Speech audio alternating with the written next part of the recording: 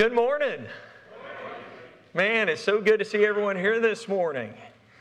Before I get started today, I know Tim's already mentioned it, but next weekend, February the 24th, our teenagers are going to be cooking breakfast and serving it over in the fellowship hall, and this is for their parents and any of our adults. And I hope you guys will come out and support this. This was not my idea. This was their idea. They really wanted to do this for y'all. So I really hope you guys will come out and support them in this totally free. They just want to be able to cook and serve you. So as you guys can see today, we are beginning a new series entitled Tough Topics. Okay, and really to kind of kick off our lesson today, I want to ask you a question. How many of you have seen the movie Braveheart? Okay, wow. Okay, wasn't expecting that many people. That's awesome. So most of you are going to know what I'm talking about this morning when I talk about there was a guy in the movie by the name of William Wallace, which is played by Mel Gibson. And in the movie, he befriends a guy by the name of Robert the Bruce. Are you guys with me? You remember that? And Robert the Bruce really looked up to Wallace. He was inspired by Wallace and what he was able to do, but he didn't have the courage that Wallace had. Remember, Robert the Bruce, he was the king of the Scots. And what Wallace wanted him to do was to unite the Scottish clans so that they could overcome the English. And Robert the Bruce, he really wanted to do this. But he wasn't as courageous as Wallace was, not to mention he had a lot of corrupt people around him. In fact, they encouraged Robert the Bruce to betray Wallace on the battlefield. And so some of you remember that scene where it's Wallace against Robert the Bruce, but Wallace doesn't know, right? William Wallace doesn't know that it's Robert the Bruce because he's in full armor and he's wearing a helmet. And to make a long story short, Wallace gets the best of Robert the Bruce and he's getting ready to kill him, but he rips his helmet off and he realizes it's his friend. And do you remember that expression, that face that William Wallace has when he discovers that his friend has betrayed him? He falls back on his knees as if, man, I want to die. Because his friend, someone that he loved and cared about and trusted, had betrayed him. And I really believe that one of the reasons this scene is so powerful is because so many people can relate to it. I would dare say that probably just about everyone that's in here this morning has been in a relationship of some kind with someone that you loved and you trusted, and yet they ended up wounding you and hurting you and betraying you in some way. Am I right? Most of us have been through that, and it sets us back. And so again, today, we're beginning a new series entitled Tough Topics. And I want to begin, I want to start off this series by talking about something that's not new. It's been around for a really long time, but it's a relatively new term that we've given it. It's called church hurt. And I don't know how many of you have experienced that here, or those of you who've been watching online have experienced this. But basically what church hurt is it's just kind of an umbrella term used to describe a wide range of experiences in which someone was wounded, betrayed, or had their trust broken by someone within the church. There's a guy by the name of Jerome Gray Jr., who wrote a book about this very thing, and he provides this definition. He said, church hurt refers to the pain that is inflicted by religious institutions and its people and or its leadership. Pain that distances sufferers from their communities and sometimes God. And so sometimes, and really one of the reasons why I wanted to do this series on tough topics is because sometimes there are things that we face, maybe as a new Christian, or maybe you're new to this church thing, and you come in and you experience some things and you've got some questions, and if those questions, those tough questions aren't answered, oftentimes what it can cause us to do is to leave the church and maybe even tear apart our faith in God. And that can definitely happen and has happened to many people when it comes to church hurt. Maybe you were all excited about your newfound faith and you jumped in to serve somewhere within the church, but then as time went by, maybe you started feeling taken advantage of, and maybe you started to get burnt out, and yet it seemed like no one cared. Or maybe there were times when you felt shamed or shunned or gossiped about when you were going through something that you were struggling with. And instead of having, someone come alongside you and love and walk with you through what you were going through, you felt isolated by people. Or maybe you felt disillusioned and betrayed when some church scandal got exposed. A lot of people have gone through that. But as a result, you just kind of pushed away from people and kind of view every church or every leader or every minister through the lens of suspicion because of that past hurt. And I get it. I mean, it takes a lifetime. It takes years to build trust. And within just a few moments, all of that trust can be torn down, right? It can be torn apart. And when trust is broken, when trust has been torn apart, man, it can leave us absolutely crushed in spirit. And this is what the Bible says about that. Proverbs chapter 18, verse 14. The human spirit can endure a sick body, but who can bear a what, church? A crushed spirit. It's hard to overcome. We have several people within our congregation that have to deal with what's called an autoimmune disease. And what that is when the body's natural defense system can't tell the difference between normal, healthy cells and foreign cells. And so what happens is the body begins to attack the normal, healthy cells. And I would say that church hurt is the spiritual autoimmune disease within the body of Christ. It's where the body of Christ begins to attack itself, and we begin to see other Christians and other believers as enemies instead of family. Paul talks about this in Galatians chapter 5, verses 14 through 15. He says, for the whole law can be summed up in this one command, love your neighbor as yourself. But listen to what he says. Listen to the warning. But if you are always biting and devouring one another, he says, watch out. He says, beware of destroying one another. But as a result of this very real hurt, what oftentimes happens, and if you're taking notes, I want to encourage you to write this down. What oftentimes happens is we end up reducing who God is to the worst actions of just a few people. Are you with me? Which leads some people to walk away from the church for good. It also causes people to walk away from God for good.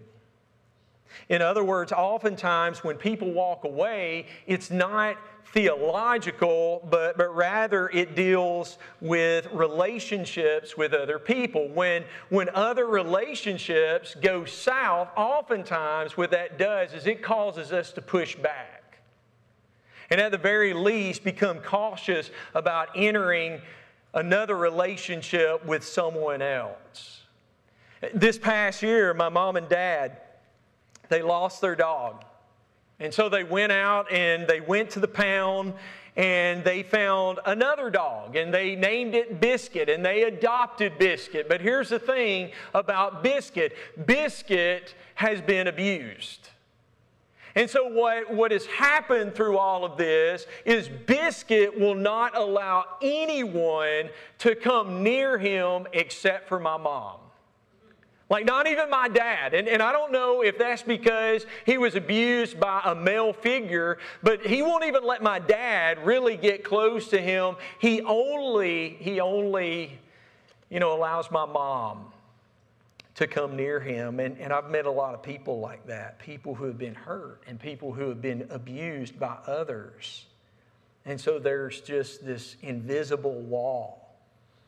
We're just going to keep a distance from others. And I want you to know, while that is understandable, that is not what you were made for. You were made for so much more. You were made for community. We've talked about this passage before, Genesis chapter 2, verse 18. It says, "Then the Lord God said, it is not good for man to" what? To be alone. Notice that. It's not good for man to be alone. We were created for community. You and I, we need other people. But sometimes when we're with other people, that can get messy, right? Community can get messy to the point to where we end up hurt, and oftentimes we're tempted to want to just walk away and give up on the church and give up on God altogether. And let me say this is nothing new. Church hurt is nothing new. The term, I think, is new, and I'm hearing more and more people use that term and talk about that term today, but it's nothing new. In fact, look with me, if you will, to 1 Thessalonians chapter 2, and we're going to start reading in verse 1. This is Paul, and he's writing to the church at Thessalonica. And this is what he says. "You yourselves know, dear brothers and sisters, that our visit to you was not a failure. You know how badly we were" what? "We had been treated at Philippi. Just before we came to you, and how much we" what? "Suffered there. Yet our God gave us the courage to desire His good news, to declare His good news to you boldly, in spite of great" what? "Opposition." So you can see we were not preaching with any deceit or impure motives or trickery. For we speak as messengers approved by God to be entrusted with the good news. Our purpose is to please God, not people. He alone examines the motives of our hearts. Never once did we try and win you with flattery, as you well know. And God is our witness that we were not pretending to be your friends just to get your money. As for human praise, we have never sought it from you or anyone else. As apostles of Christ, we certainly had a right to make some demands of you, but instead we were like children among you. Or we were like a mother feeding and caring for her own children. We loved you so much that we shared with you not only God's good news, but our own lives too. Don't you remember, dear friends, your dear brothers and sisters, how hard we worked among you? Night and day we toiled to earn a living so that we would not be a burden to any of you as we preach God's good news to you. You yourselves are our witness, and so is God, that we were devout and honest and faultless toward all of you believers. Now here's the question. What in the world is going on in this passage? What is Paul talking about here? What's the background, of everything that Paul is referring to here in this particular text? Well, really all of it's recorded in the book of Acts. It's where Paul and Silas had been mistreated.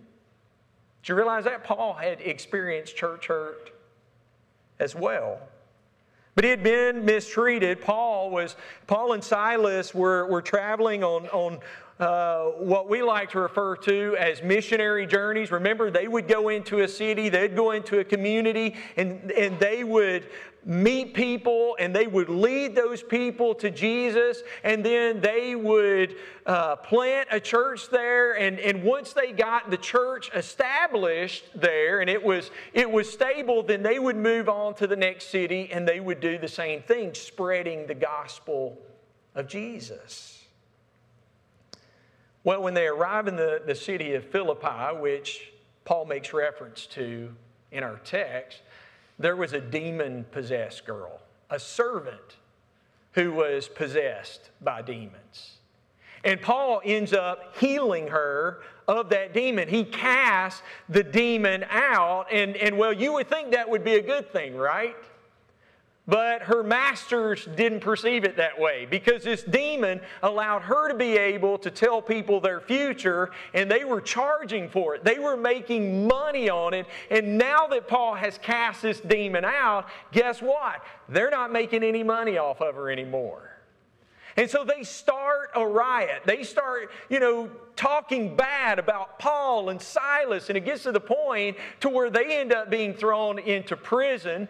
But yet, as we find out later, he was a Roman citizen and it wasn't handled well, so they end up releasing Paul, and so he moves on to Thessalonica.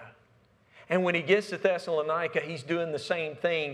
He's preaching and teaching about Jesus, and the people there, they were responding to it in a big way. And the religious leaders became so jealous of this and so threatened by this that they began to shout. Acts chapter 17, verse 6. These men who have caused trouble all over the world have now come here. And it's like, man, what's going on here? What were these religious leaders doing? Well, they were actually leveraging the hurt that some of the people there in Thessalonica had already experienced in that city. You see, in the Greco-Roman world, what was taking place at the time where there were these false teachers and these swindlers who would come into your community, and they would take advantage of your trust. They would, pass off false ideas, and it was all, to take your money, and they would even end up sleeping with their women, and then after all of that, they would move on to another city, leaving all this wreckage and hurt behind. And so now these insecure religious leaders are basically pointing at Paul and his companion Silas, and they're saying, these men are no different. They are false teachers, and they are swindlers, and they are here to take advantage of you. And so these religious leaders, they were taking advantage of the people's hurt. And they were hurting Paul and Silas in the process as well. But in this letter to the church at Thessalonica, basically what Paul is trying to do is some cleanup. Right? He starts talking about his motives and his methods and his mission. In other words, he says, here's the heart behind what we're trying to do. This is the reason why we're doing what we're doing, and this is how we've been able to do it. And as you read 1 Thessalonians chapter 2, man, you really begin to see the heart of Paul.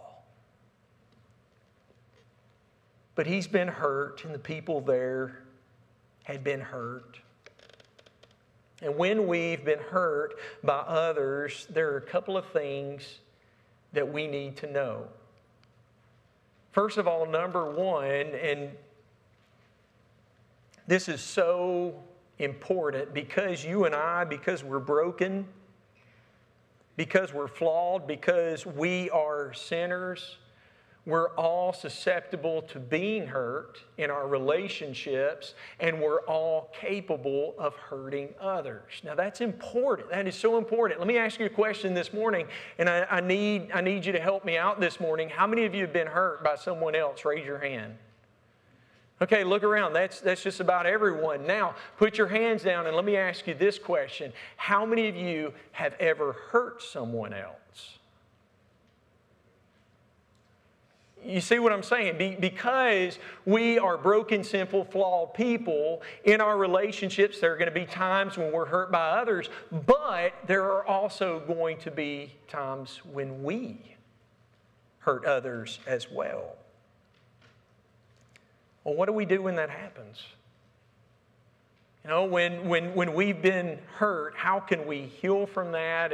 And how can we get to the point to where we can move on from that and continue to be who God wants us to be and continue to serve and do big things in God's kingdom? Well, let me give you a few suggestions this morning. First of all, we have to acknowledge how real it is. That is so important. You know, if you look at Matthew chapter 22, Jesus on this occasion was asked by an individual, what's the greatest command? We sang about it a few minutes ago. But he says, what's the greatest command? This was Jesus' response. Verse 37, you must, what church? Love the Lord your God with all your heart, soul, mind, and strength, right? He says, this is the first and the greatest command. Love God. And then he goes on to say, a second is equally important. Love your neighbor as yourself. In other words, love people. The entire law and all the demands of the prophet are based on these two commands. Love God and love people, right? And Jesus says that we fulfill the entire law when we do those two things perfectly. But here's the problem. I don't know of anyone who can do those two things perfectly. I know I can't. I can't love God perfectly, and I can't love others perfectly. And so guess what? That introduces the possibility of hurt. And the only thing worse than denying our possible role in someone else's hurt is to diminish someone else's experience with hurt. In other words, when someone comes to us and they acknowledge, man, you've hurt me, listen, we can't sweep it under the rug. Right? We can't ignore it and act like it didn't happen. We can't get defensive, because if we just tell people, hey, you just need to move on, you just need to get over it, then oftentimes what happens is things just get worse. In fact, counselors will tell you if there's been an offense, if there's been a hurt, you've got to do the necessary cleanup in order to heal from that and move on. You can't bypass the cleanup. It's kind of like if you drop a bottle of apple juice, or you drop some soda on your floor. You can't think to yourself, well, I'll just ignore it and it'll just go away, right? If you drop something like that, what happens? It becomes sticky. And as you walk over it, over time it collects dirt and it draws, all kinds of ants and other things. And then, after a time it starts to smell. And here's the thing, it's the same thing that can happen relationally as well. We can't overlook the hurt and the offense. We've got to do the necessary cleanup, which means that someone has to be heard. And if a wrong has truly occurred, that needs to be addressed. But being heard and being understood and dealing with the injustice is very, very important. But just as important is this: we've got to seek forgiveness and, if possible, reconciliation. Because those are necessary steps in cleanup towards healing. Now, with all that said, let me say this: reconciliation with the person or the group that hurt you may not be possible. Right? Those people may not be in your life anymore. Those people may no longer be around anymore. It may be that the person that hurt you or the group that hurt you, they don't think that they've done anything wrong, or they may not even realize that they've done anything wrong. And this is where forgiveness becomes not only important, but absolutely critical in healing. In fact, write this down. Forgiving them is absolutely critical, even if reconciliation is not.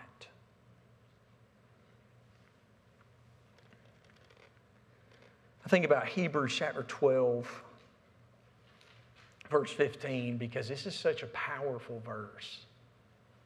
The Hebrew writer says, watch out that no what, church?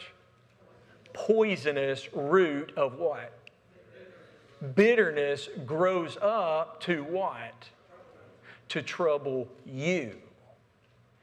In other words, the Scripture compares bitterness to a poison that ironically we take ourselves.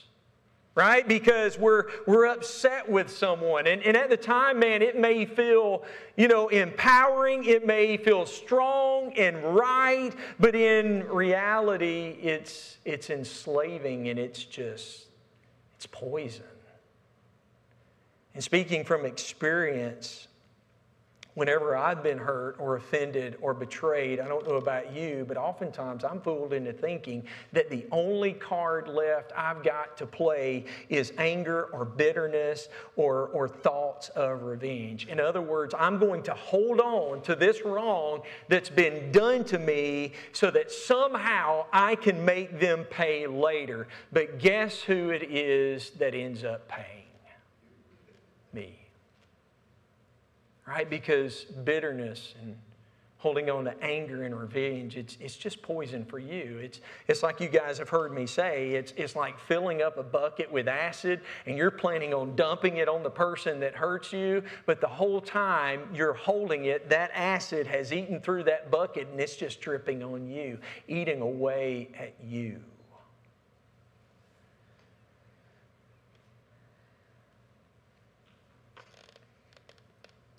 Think about Romans chapter 12, verse 18, where Paul says, if it's possible. And here's the deal. It may not be possible for reconciliation. But if it is possible, as far as it depends on you, live in peace with everyone. And again, I think the purpose behind that is because bitterness and anger can be enslaving. And oftentimes what we want to do is we want to enslave others for the hurt that they've caused us, but the ones who are holding on to those things, we're the ones looking through the bars, right? We're the ones that are enslaved. And so we need to let it go. We need to forgive, because here's the deal. We can't heal until we're set free. And the only way we can be set free is to forgive. Preachers experience church hurt as well. I've experienced church hurt. It's probably a little bit different in many ways from the hurt that you guys may have experienced. And this, listen to me this morning before I go any further. I haven't experienced church hurt in a long time, so I don't want you to think that what I'm pouring out on you this morning is for you to say, oh, poor pitiful Slate, he's going through this. And listen, that's not the purpose of what I'm about to tell you, but I just want you to know that I've experienced it too. There have been times when, after I got done preaching, I would walk out and someone was just very ugly about my lesson. I think I've told you guys before, years ago when I first started preaching, every Sunday there was a lady who would walk out and she would tell me, that's the worst lesson I have ever heard in my life.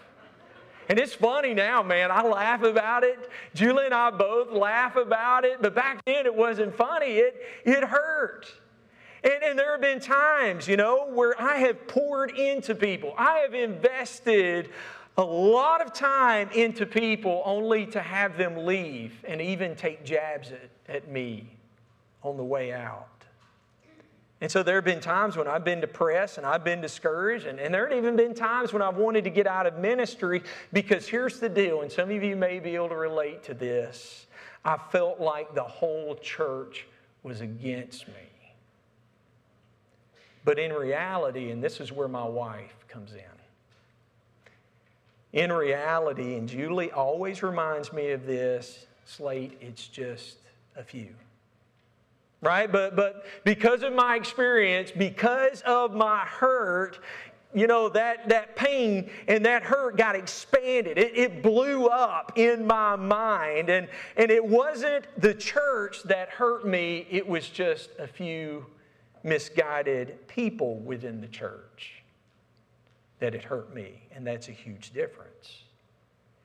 And so we have to acknowledge that it's real, and we need to seek forgiveness, even if the other party doesn't deserve it or even want our forgiveness, so that we can be healed. Now, let me kind of shift gears just for a moment. We've got to acknowledge what church hurt is not. Okay, and I want to mention this very briefly. First of all, church hurt is not a disagreement. Okay? Just because the church doesn't make the decision that you like or agree with, listen, that's not church hurt. Now, if it's done in a disagreeable or hurtful way or with a bad attitude, yes. But just because someone disagrees with you, which will happen, that's not church hurt. Second of all, being confronted is not church hurt. In fact, that's very biblical, right? Galatians chapter 6, verse 1, remember what Paul said? Dear brothers and sisters, if another believer is overcome in sin, you who are godly should what?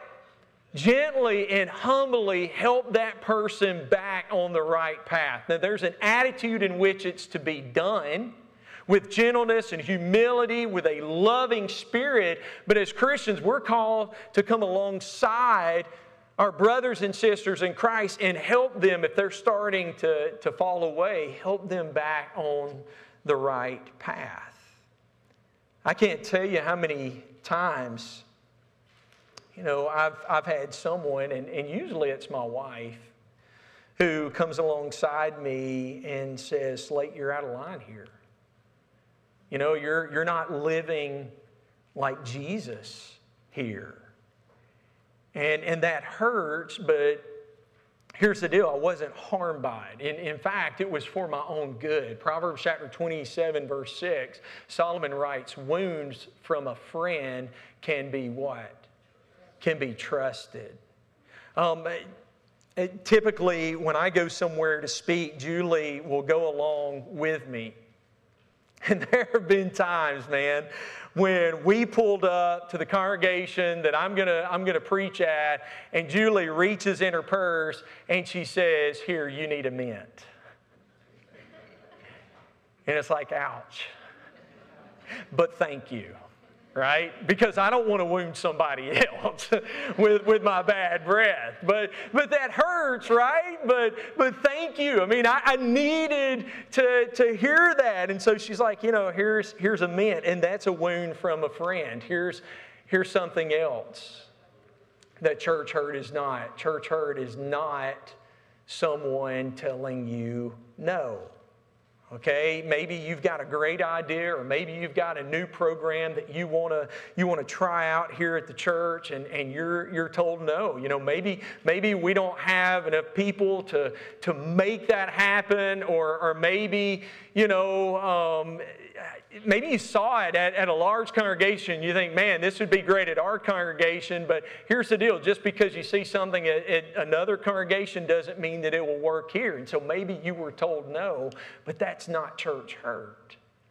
There are going to be times when someone say, no, we can't do that. And maybe you got offended by that. And then here's one other, and I didn't put this up on the screen, but I feel like it's important to be said, but also it's going to lead me into another point. And it's this: when the preacher doesn't know everything going on in your life and the life of your family, that's not church hurt. Now, I'm telling you that because several years ago when I lived in Alabama, there was a gentleman and his wife who had attended the congregation where I was preaching at, and they stopped coming. And so I gave them a call, and I was like, hey, just want to call and check on you guys. I noticed you guys haven't come the last couple of weeks. And I said, is everything okay? Is anything bothering you? And he says, well, we're attending another congregation now. And I was like, oh, really? I said, well, can you tell me why? And he said, yeah. He said, you didn't come to my brother's funeral. And I was like, I am so sorry. I said, I didn't even know you had a brother. And I said, did you tell me about his funeral? Did you call me and let me know? He said, no, I didn't. He said, but it was in the obituary. And I said, well, I don't read the obituary. In fact, I don't even get the paper. And it didn't matter what I said. It wasn't enough. And the reason for that is because we are oftentimes so easily offended. Listen, offense is the bait of Satan. You see, we have an enemy who wants us to be offended, and he wants us to stay offended so that we will miss out on a lot of the opportunities that God is calling us to as Christians. But first of all, we've got to recognize, and this is so important, who the real enemy is. Paul does a great job of talking about this, and I'm almost done. Y'all stay with me. Ephesians 6, verse 12, he says, for we are not fighting against who, church? Against flesh and blood enemies, but against evil rulers and authorities of the unseen world, against mighty powers in this dark world, and against evil spirits in the heavenly realm. In other words, there is an enemy, but it's not a flesh and blood enemy. It's a spiritual enemy, and he is working behind the scenes to tear us apart as a church and to keep us apart.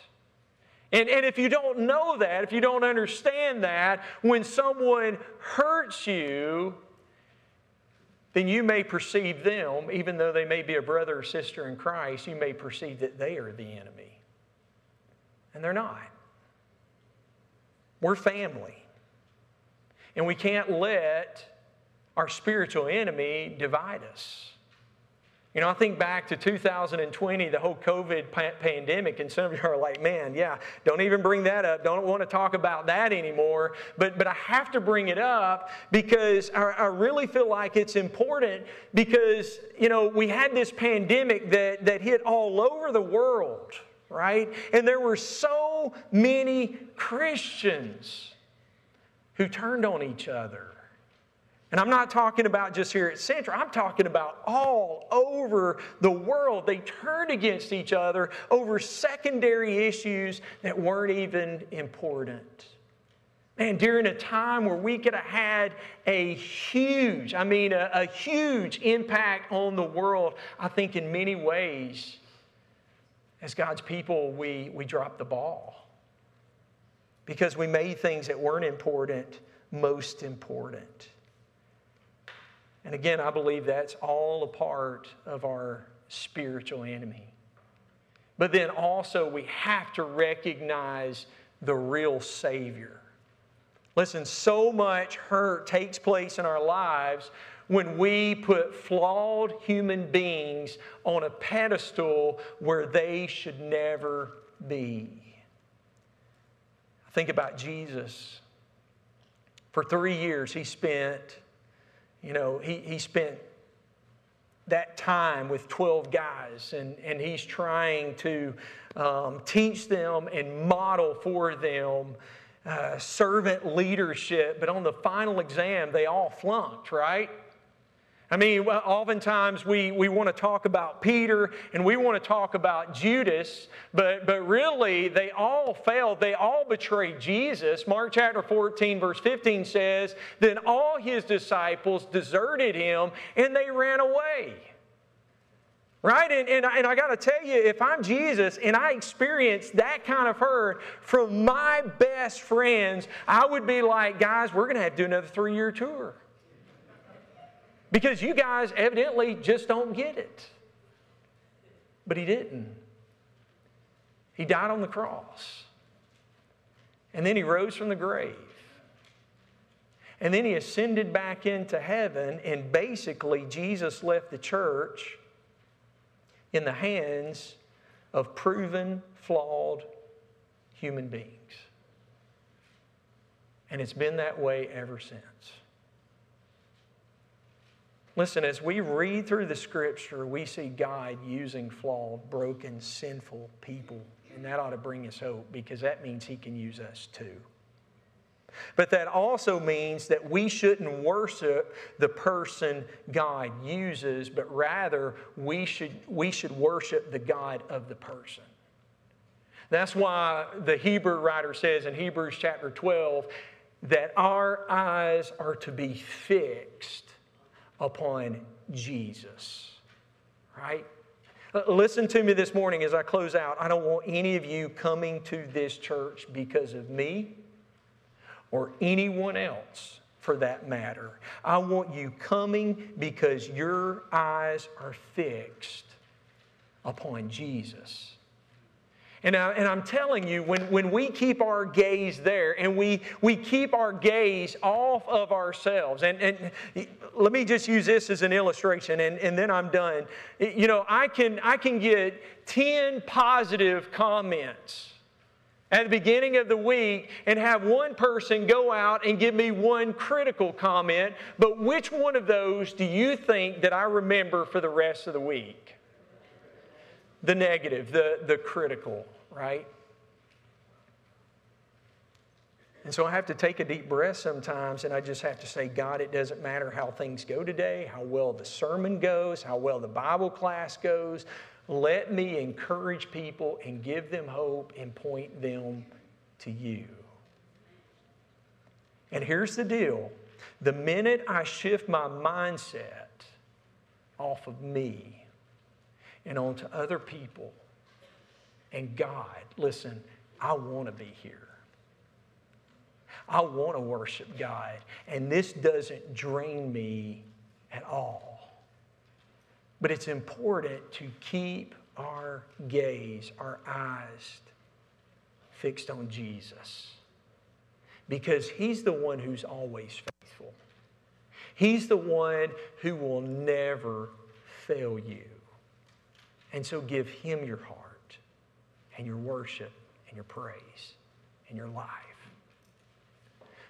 We're going to talk about some other topics that oftentimes, and the reason I'm doing this again is because we have a lot of new Christians, a lot of new individuals, and if we don't wrestle with some of these things now, we're going to be talking about some topics, especially in our generation, that are causing people to walk away from the church and causing them to walk away from God.